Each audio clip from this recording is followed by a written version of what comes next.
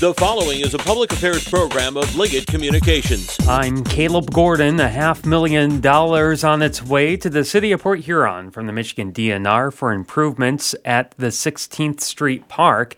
Known as a Spark Grant, the funds will require a $50,000 match, as Port Huron Mayor Pauline Repp explains. There's also Sanborn Park and the Court Street Pool and Park, and those are all items that we're wanting to address. So there is a public hearing on February 27th.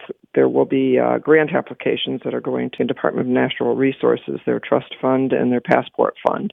So we're hoping to get some dollars from there, too, to help us pursue those opportunities. Port Huron is one of 21 other Michigan communities that will receive Spark grants. Clay Township expected to get about $500,000, which will be used for enhancing active play amenities. In Sanilac County, $393,000 will be used to renovate the Marlette Community Park. This is the Blue Water Beat.